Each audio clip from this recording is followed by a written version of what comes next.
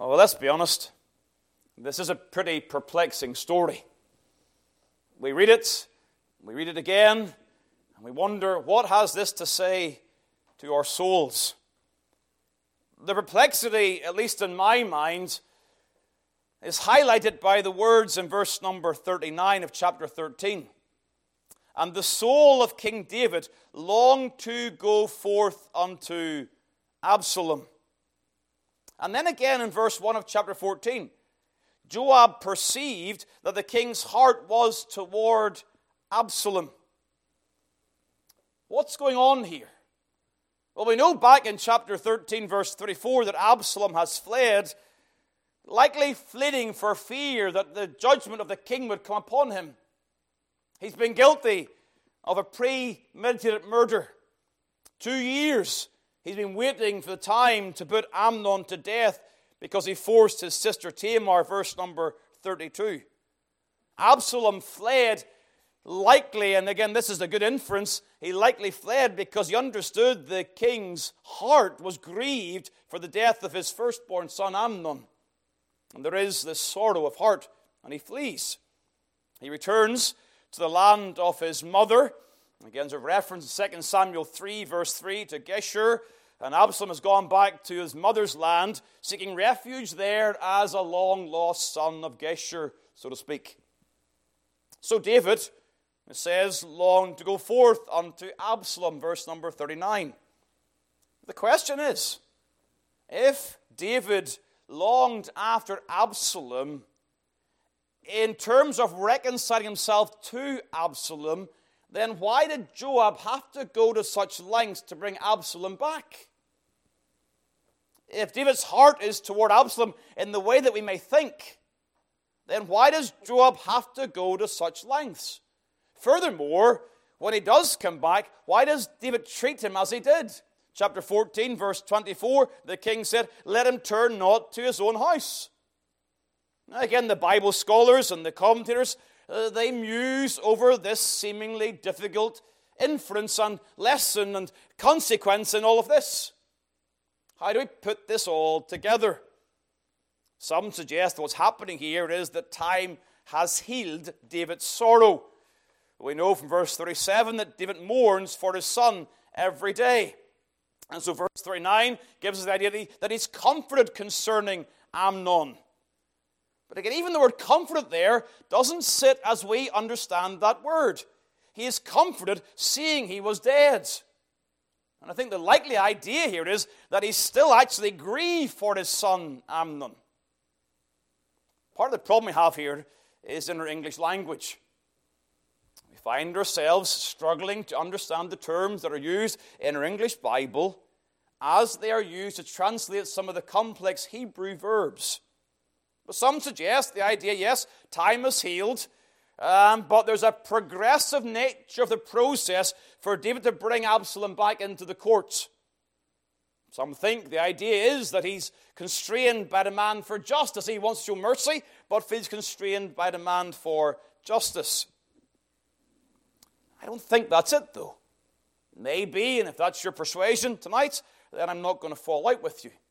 This is complex. But the other thought is that the words that we have in our English Bible are words that should not be understood in the way that we may first think of. The verb longed in verse number 39 is a fairly broad Hebrew verb that allows for a breadth of meaning. And sometimes it is used in the sense of, if you like, coming to an end of. We might say even it has the idea that the soul of King David had enough of Absalom. Can have that idea. His heart is longing in a different sense as we may understand it immediately. It's also true that to go forth unto, verse number 39, it says, long to go forth unto, that term to go forth unto is not necessarily positive. In fact, it is used negatively in Deuteronomy 28, verse number 7, where it says, they shall come out against thee one way. And it's the idea of an army coming against the people of God. It's a hostility here. And so it may be the case that in verse number 1 of chapter 14, it simply says the king's heart was toward Absalom, the word toward there again can mean upon or even against Absalom. Saying the Hebrew here is not straightforward. But you've got this difficulty, or an immediate reading is the assumption that David is wanting reconciliation. But the evidence in the chapter is he doesn't want reconciliation at all. And so how do you square it off those situations? Well, we've got to be honest, it's difficult.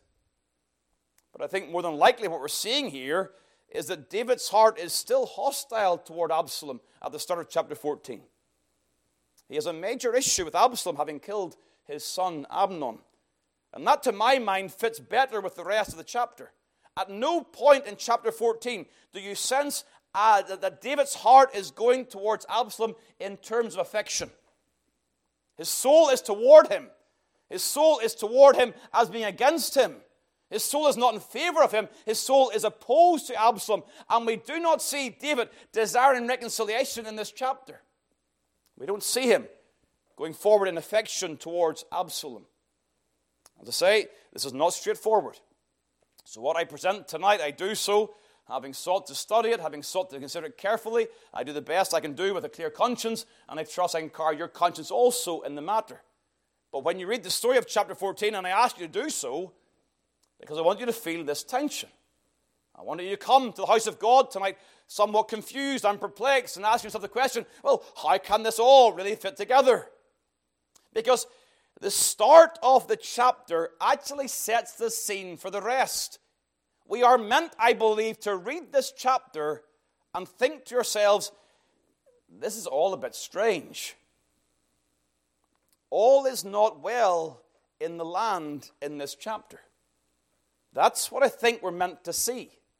And so you'll note in your outline that I'm trying to make that point in the outline that I've given to you, that all is not well. There are strange things happening in this chapter. Praise God. The strange things of this world are not strange to God. God's not out of control in this chapter, but we are meant to read this and wonder, does all really seem to be as it is? Because it begins with a strange woman. She's referred to as a wise woman, verse number 2. She's a strange woman who seems to be wise, but when you analyze her wisdom, you see that her wisdom is not the wisdom of God. It's the wisdom of man. And so while she's given this term, this adjective, she's a wise woman, when you analyze it carefully, you see that she's nothing but cunning and shrewd and crafty. Manipulative. Not transparent. Not, I believe, honoring to God in this matter. You see, her wisdom follows a script. The script is given to her by Joab, verse number 3. So Joab put the words in her mouth. Not only does he put the words in her mouth, but he gives her direction regarding the costume she should wear as the actress that she will be before David the king. There's an agenda here. Again, why? What's Joab up to here? Well, Joab is the Old Testament politician. He knows exactly what to do to make sure that his future is secure in the kingdom. And at this time, the likely candidate to take over the throne was none other than Absalom. He's going to be next in line for the royal court, and he presumes Absalom will be the next king, and therefore he's seeking, I believe, and again, this is speculation, I believe he's seeking to defend his place in the court for the next king in the line. And so he's trying to win favor with Absalom, without at the same time losing favor with David.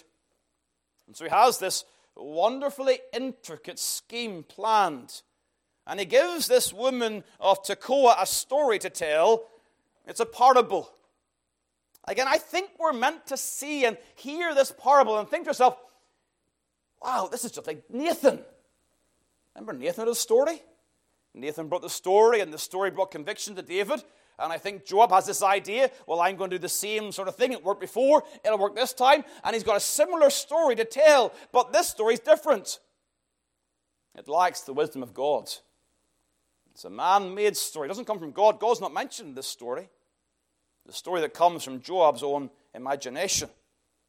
The widow in this story has 2 sons. And we see that. She's a widow woman. Her husband is dead. And the two sons, verse number 6, they strive together in the field. Again, I should say, please follow along here in your Bibles. Have your Bible out and just scan your line, or you scan your eyes down these lines. I'm going to summarize it quite quickly. So the sons, they engage in a fight, and one son prevails, although there was a very close contest. There's nothing to part them, but one wins and the other dies. And then in verse number 7, the whole family, they want what appears to be justice. They come and they say, you've got to deliver this brother that we may kill him for the life of his brother. But in this story, the family aren't suing for justice. What they really want is the inheritance. And the woman's concern is that if her second son dies, they will then quench my coal. In other words, they'll take everything I have that's left. And beyond that, my husband shall have not name nor remainder upon the earth. The issue here is about the inheritance. So the family want the second son dead so they can have all the money themselves. Families and inheritances bring all manner of confusion in the world. Nothing changes. And so you find this trouble confronting this woman in this story. And the king, it seems in verse number 8, is already on her side. Go to thine house, and I will give charge concerning thee. Verse 9 is difficult, but verse 10 explains verse 9 in that the king says he will give security to the woman. So verse 9 seems to be suggesting in some of the idioms of the time that the woman realizes that if she goes back home, she's still under threat by her family, and therefore she needs an answer now. She's forcing the king to give an answer immediately. He says, I will give consideration, I'll send you home, and I'll pass on a word in the future. She says, in essence, I need to know now, because my life is in danger. And he says, okay, no one can hurt you. No harm will happen to you. I will have your security. Then it continues, verse number 11. Then she said, I pray thee, let the king remember the Lord thy God, that thou wouldst not suffer the revenges of blood to destroy any more, lest they destroy my son. Now, it seems to be the case here that this appeal for justice is reflecting upon God's dealings with the one who commits manslaughter, unintentional murder, and is to flee to the city of refuge. That's the concept here. The revenger of blood. And she's appealing on that ground that the revenge of blood destroy no more, they don't destroy my son. And David then gives an oath. He hears her word. He says in verse number 11, as the Lord liveth. There's an oath-bound promise here that not one hair of thy son shall fall to the ground. He's taken her side. He understands the need she has. He wants the inheritance to stay in her family, and so he seeks to preserve the life of the son, the second son, the one who took the life of the first son. Now the twist. Verse 13 and 14, the woman reveals her intent of the story, and she says, well, king, you're saying one thing, but you're doing the opposite. You're preserving my son, but you're harming the people of God by not fetching home your own banished son. She's turned the story to reflect upon David's actions as Joab would see it. Remember, Joab's the agent of all of this story. He's manipulating the point to say, well, David, you're speaking out both sides of your mouth. To me, you give defense to the son, but to yourself, you rob the people of likely the next king, Absalom. And so she says, wherefore hast thou done this thing against the people of God? Bring back Absalom is the point. Now, what is interesting is the confusion of verse 15 through 17. So this is perplexing. Because having made this point, verse 13 and 14, she then goes back to her own story. She makes the point again about she's the handmaid of the king, and she wants the word of the king to be comfortable. She wants his judgment to help her situation, and she goes back to her own story, and you're left confused and scratching your head, going, what's going on here? Well, I think what's happening here is that she is careful that David would not suspect the real reason she came. I'll come back to my story, and perhaps he won't notice the fact that I've made this point on the side. I don't know. I'm just trying to put this all together in some way that makes sense. So it may be some sort of evasive technique. It wasn't successful. David sees through it all, and you get down to verse number 18. The king says, "Hide not from me, I pray thee, the thing that I shall ask thee." And the woman said, "Let my lord the king now speak." And David says, "I know who's behind all this. It's that shrewd, cunning, manipulative politician Joab. He's up to no good yet again." He suspects, and the woman says, "Absolutely, my servant Joab have done this thing. The words are his words. It's all his scheme." Yet the king relents. He understands, I think, behind all of this, Joab perhaps has some idea of wisdom. Perhaps he does understand what should be done for the nation. And so in verse number 21, the king said unto Joab, "Behold, now I have done this thing. Go therefore, bring the young man Absalom again." There you go. All seems well. But it's not. All seems wise, but it's not. All is not as it seems. There are strange things happening in the land in this story. I think David has been, to some degree, taken in by a scheme. A story that seems to be wise, but is not wise. The Old Testament commentator, Keel, very helpful in this chapter, makes this observation.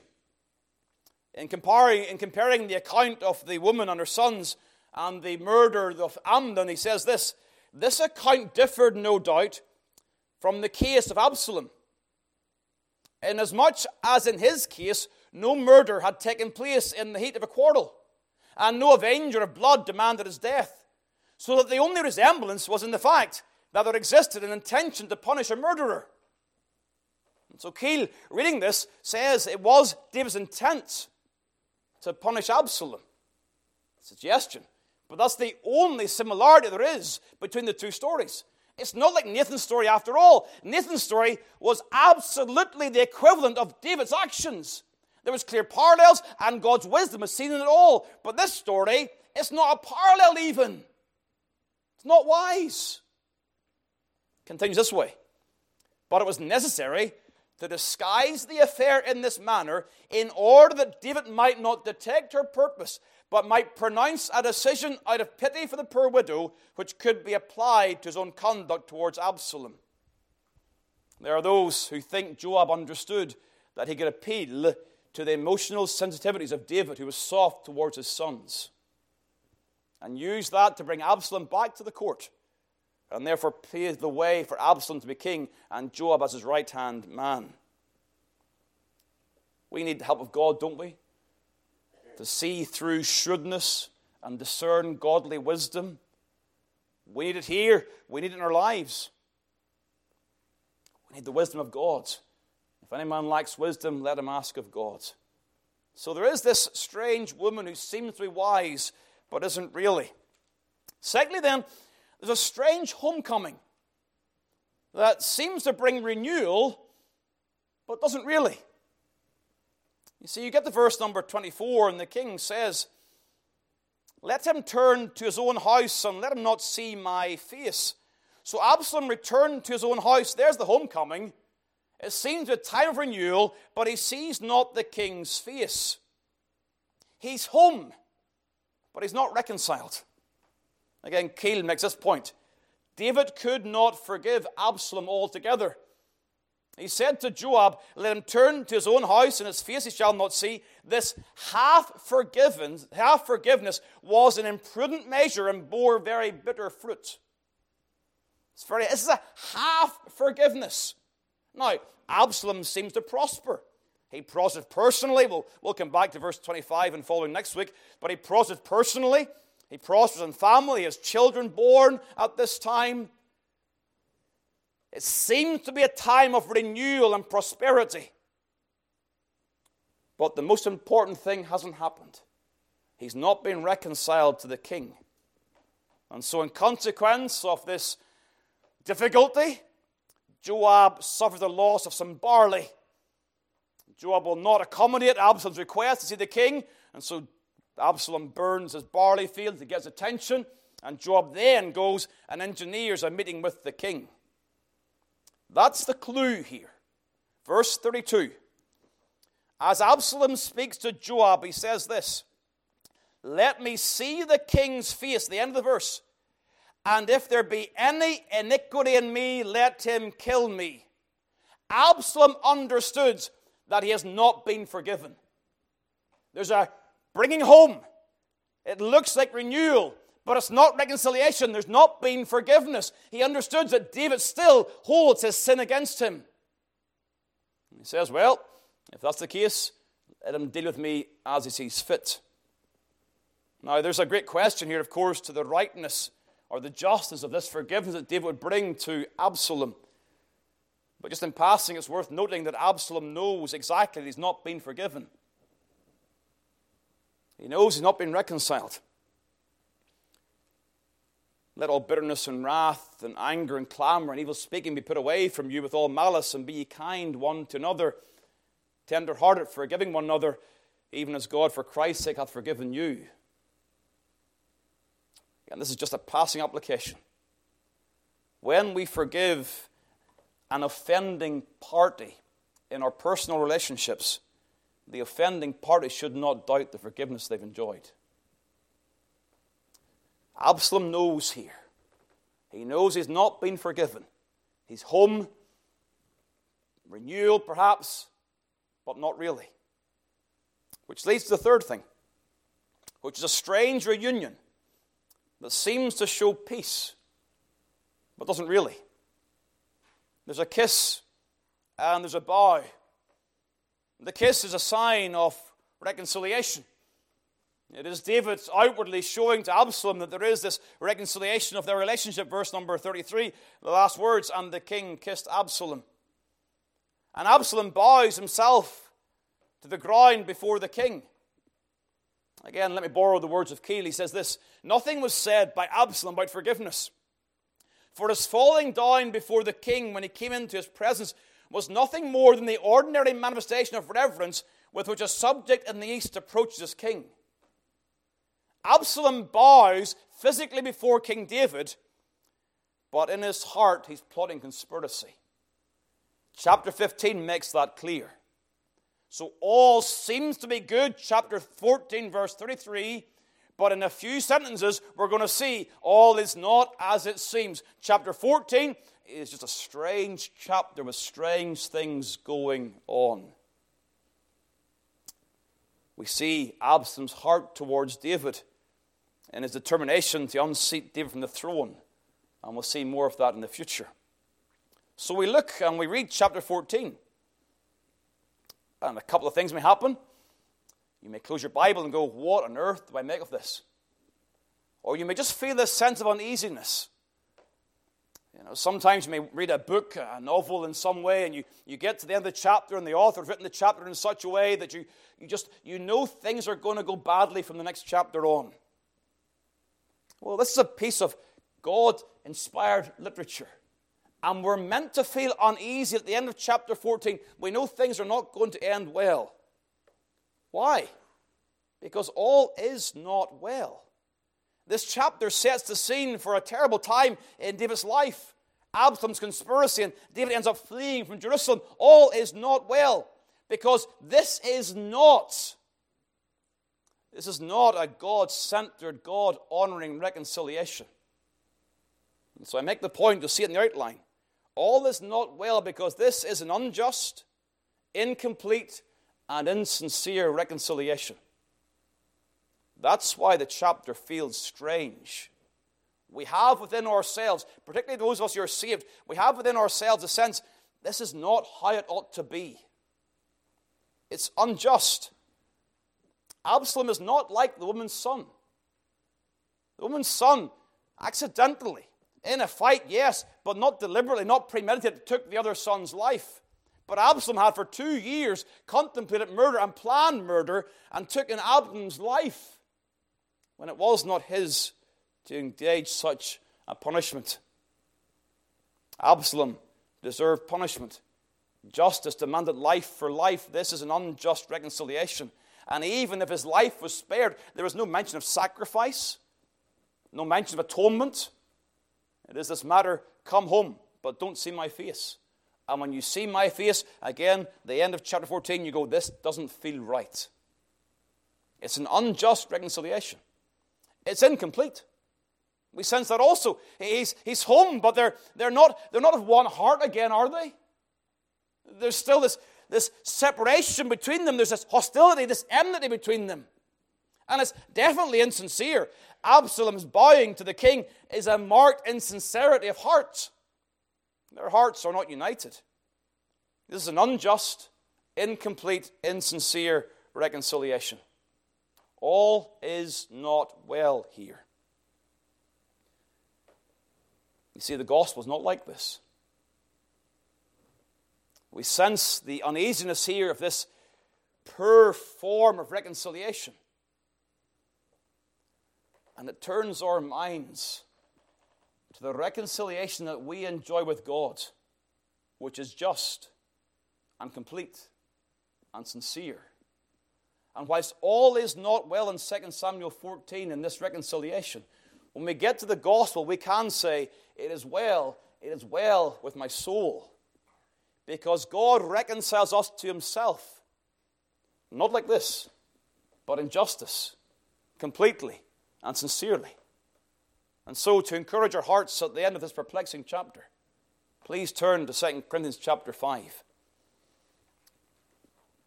The Bible takes us to Christ in various ways. Sometimes we see Christ in the Old Testament in the types and the shadows. But other times we see Christ in the contrast. We see the gospel in the contrast with the wickedness of the world. We see the gospel in the contrast with the feelings of this world. And in 2 Corinthians chapter 5, and the verse number 17 following, we see what it is to know and enjoy true gospel reconciliation. We are told of a just reconciliation. Verse 19, God was in Christ reconciling the world unto himself. He reconciles the world unto himself because he does not impute their trespasses unto them, but he imputes their trespass to Christ. Verse number 21, he hath made him to be sin for us who knew no sin. Our reconciliation with God is absolutely just, because the barrier between man and God is sin, and God deals with sin in Christ Jesus, and as sin is dealt with, there can be just reconciliation. Praise God, the blood of Christ brings us to God. And as the blood of Christ is shed and our sins are forgiven, we can know this just reconciliation. Our sins are not imputed against us, but they're not ignored. They're not forgotten in that sense. They are dealt with in Christ Jesus. And therefore this, praise God, is a just reconciliation, and God is the just and the justifier of the ungodly. It is complete reconciliation.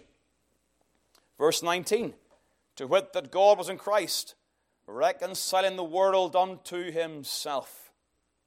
It is God who brings about this reconciliation. And as God reconciles, God does not do anything half-heartedly or half-measured.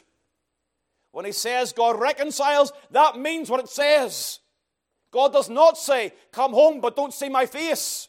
God does not say, you can come this far but no further. He invites us into his very presence. The reconciliation is so full and so complete. Nothing left undone. It is, of course, pictured in the prodigal. When the prodigal comes back, the father runs to the prodigal and embraces the prodigal and brings him into the family. It is that wonderful picture of God reconciling the stranger, the son who goes afar off and brings him near by the blood of the Lamb. This is God's complete reconciliation. And it is a reconciliation that is sincere. We see here, verse number 14, the reference, the love of Christ constraineth us. It is Christ's love that brings about this reconciliation. The love of Christ, which is the love of the triune God, Father, Son, and Holy Ghost. They are determined in their hearts to reconcile sinners to themselves. The heart of God is to bring about this reconciliation. God is not reluctant in reconciling sinners to himself. He does so with his whole heart, gladly, and delights to bring us unto himself. We see the heart of God in verse number 20. Now then, we are ambassadors for Christ, as though God did beseech you by us. We pray you, we plead with you in Christ that be ye reconciled to God. We see the desire of God. God is earnestly desiring this reconciliation. There is no need for some smart, contrived story. God's the one who brings about this. No Joab needed, no woman of Tekoa. God gladly from his own heart is the one who brings about this reconciliation. He's the offended God, but he's the initiator of this reconciliation. And he brings unto himself. But you know, part of the gospel is also the wonderful truth that not only is God's heart gladly involved in reconciliation, so our hearts are also glad in this reconciliation. Verse 17, if any man be in Christ, he's a new creature. Old things are passed away, behold, all things are become new. The reborn child of God delights in this reconciliation. Glad to be in the presence of God. This is reconciliation that is a reconciliation of mutual joy and delight. Here all is well. 2 Samuel, all is not well. We just know, we read it carefully, and we see this is not well. But here is a just and a complete and sincere reconciliation, and we can say it is well with our souls. Because God has reconciled us to himself in Christ Jesus. Hence we are exhorted, verse number 1 of chapter 6. We then as workers together with him beseech you also that you receive not the grace of God in vain. For it is said, I have heard thee in a time accepted, and in the day of salvation I have succored thee. Behold, now is the accepted time. Behold, now is the day of salvation. Let me close by borrowing the words of this wise woman of Tekoa, where in verse 14 of chapter 14 she says these things that are true. For we must needs die. Yet God hath devised means that is banished be not expelled from him. There's gospel in that text. Death is appointed unto all men. It's appointed unto man once to die, and after that the judgment. All deserve wrath. We are those who rebelled against God. We're unlawful, ungodly. But God has in his mercy devised a plan to bring the banished home. We don't deserve this. We don't deserve for God to reconcile us to himself. And dear sinner, there are some of you here tonight, and you must needs die.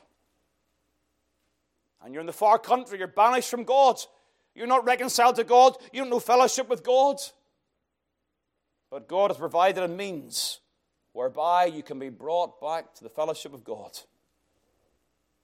The blood of Christ, his person and his work, his life, his death, his resurrection. They secure the means whereby you can be reconciled to God. I trust the Lord will help us tonight. May this be an encouragement to our souls. A perplexing story. But I think it does point us to gospel truth. And may God help us as we consider this again tonight for his name's sake. Let's pray. O Lord God and Father, we confess, O Lord, so much that we lack knowledge and understanding of all of these things. Give us help just in our own devotions. Give us help day by day in the understanding of your word. We want to see Christ in all the scriptures. And so bless these thoughts to every hearer tonight. We pray, O God, that it would lead and guide us towards that true reconciliation that you've brought about through the death of your Son. Thank you again for that unspeakable, indescribable gift of Christ Jesus. May we delight that we're in the family of God tonight. Bless us this week. Keep your hand upon us for good. May we know your favor. May we know your direction and your guidance in our lives. We pray in Jesus' precious name. Amen.